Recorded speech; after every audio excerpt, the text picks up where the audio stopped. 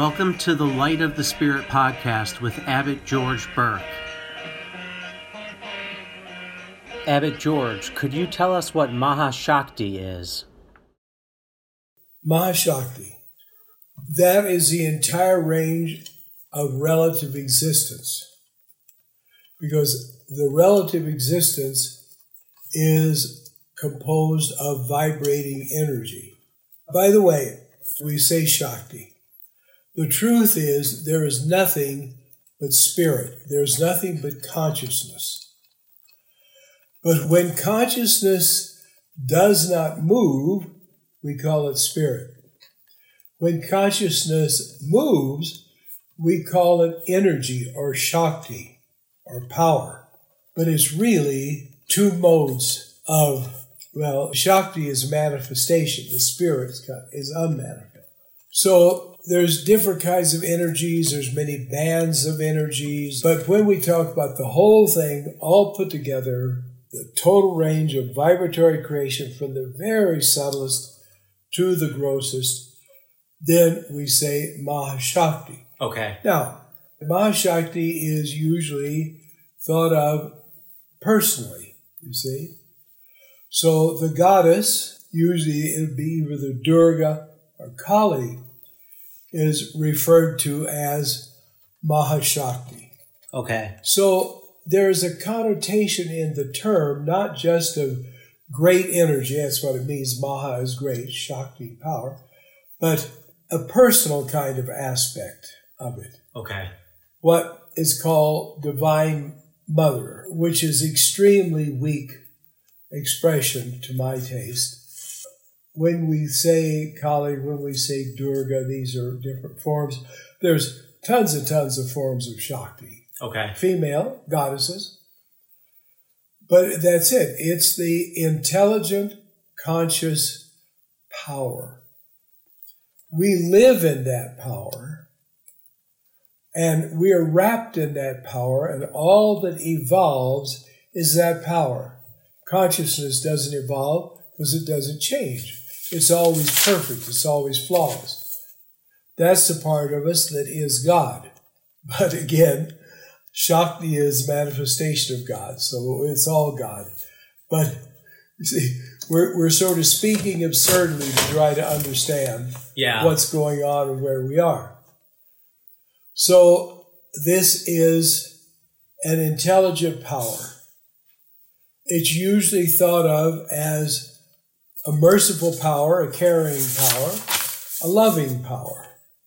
And again, therefore, it's called Mother, Ma. Since what you think about, you sort of become, those who pay attention to the mother aspect of God themselves become merciful, kind, helpful, and develop in themselves especially the sadhana Shakti, which is the most important, the power that both is generated by spiritual practice and that supports spiritual practice. Okay. And this, of course, this is very, very important. So Mahashakti is all this. You can speak of it in different ways and think of it in different ways. Of course, it's infinite. So anything a human being is going to come up with is going to necessarily be limited and not really give the whole picture. In India, there's many different ways of relating to God. So people, again, it's according to their temperament. They will feel more affinity with or just prefer one form more than the other. And this is it's almost a personality test. You can kind of see if a person worships a form of God on their own, that's what they want to worship. Because there are sectarians in India, just like everywhere else in the world. And there are those, you must worship this form alone. All the other forms are lesser. This form is highest. So people spend their life worshiping them, but they don't do it out of a desire to worship. Okay. They think, I'll get what I want, and it'll be so good for me. So we're not talking about this. A person who just naturally gravitates toward a certain form, then this is very beneficial because it must mean that in them is the qualities that are in the outer form. Okay. So it will help them develop those automatically. And what's important is that this can change. You can be very attached to and find a great meaning in a particular form of God. And this may happen for some years, and then you find that sort of something else is coming and taking its place. And a busybody whose business it is not, and who will be ignorant, will say, oh, you mustn't do that. You've got to stick to one thing, you've got to stick to one point, stick to one ideal, da-da-da-da-da-da. Who are they to tell you? They're not the Lord God Almighty. Yeah.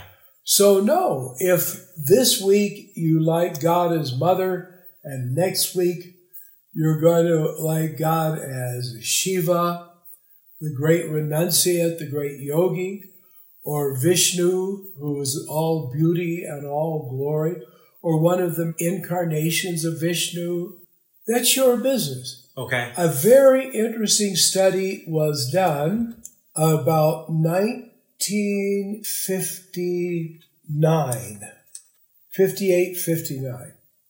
Very interesting study that actually I learned about in psychology class in college. They put tiny containers of all kinds of food, all kinds of things, including things like castor oil and cod liver oil, it tastes awful, and some elements like that. And then they spread these out. There was a huge number of these little containers. And then they took some infants. I don't know how many of them, but, say a dozen or more, at least.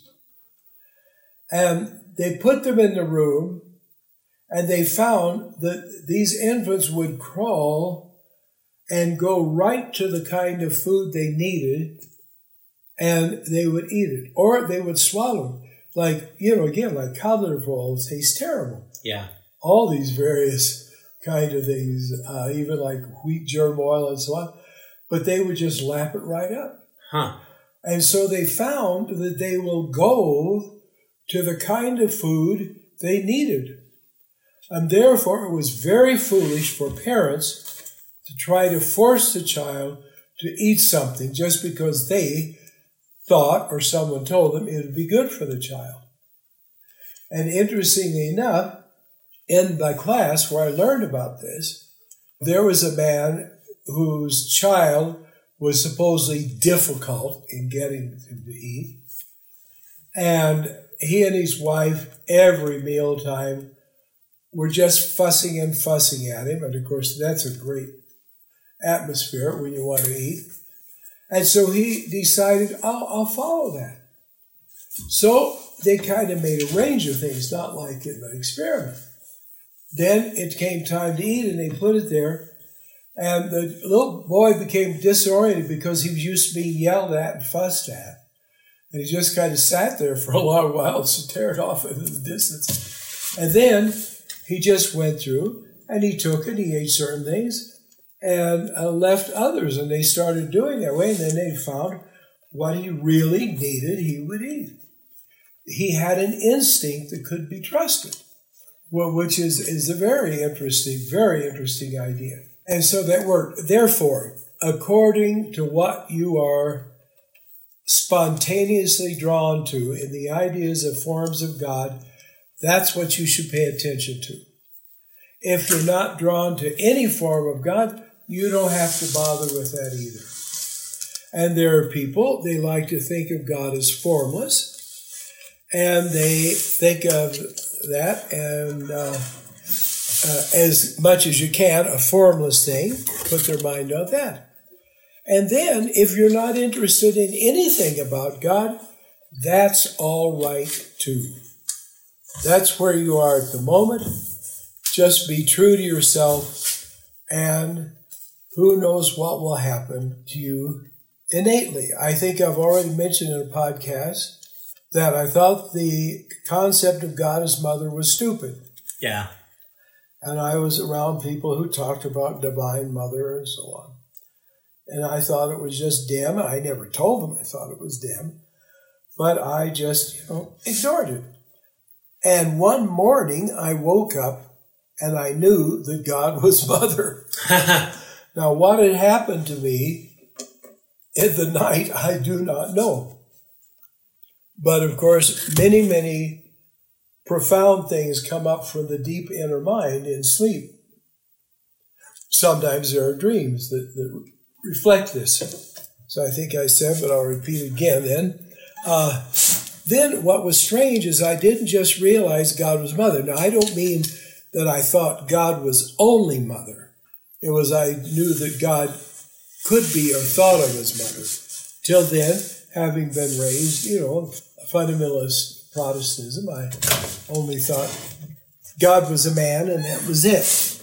So what came along at the same time, it didn't happen later, I had at the same time an urge, I want to wear my mother. That sounds really wet. That sounds really silly. But I thought, do I? So I knew about the miraculous medal. So I walked all the way about 2 miles to a religious goods store, and I bought a miraculous medal, a big one, of course, and with the chain, and I wore it. And I wore it through the years, and was very, very content with it. So you just follow. And again, things may develop. There was a time where I really liked the devotion to the child Krishna. And I had an infant Krishna image, and I took it with me wherever I went, and it was very alive. I showed him to a great saint in New Delhi one time, and she really wanted to take him away from me, but I wouldn't let him. I wouldn't be parted from him. But she was amazed. She held him in her hand, and she said he really radiates, he really gives out blessing power. Wow. So it was. Again, you do follow your instinct on these things. And if there's no instinct, don't force yourself. So we're on Mahashakti. Well, all the forms are the forms of Mahashakti, even if they are male forms.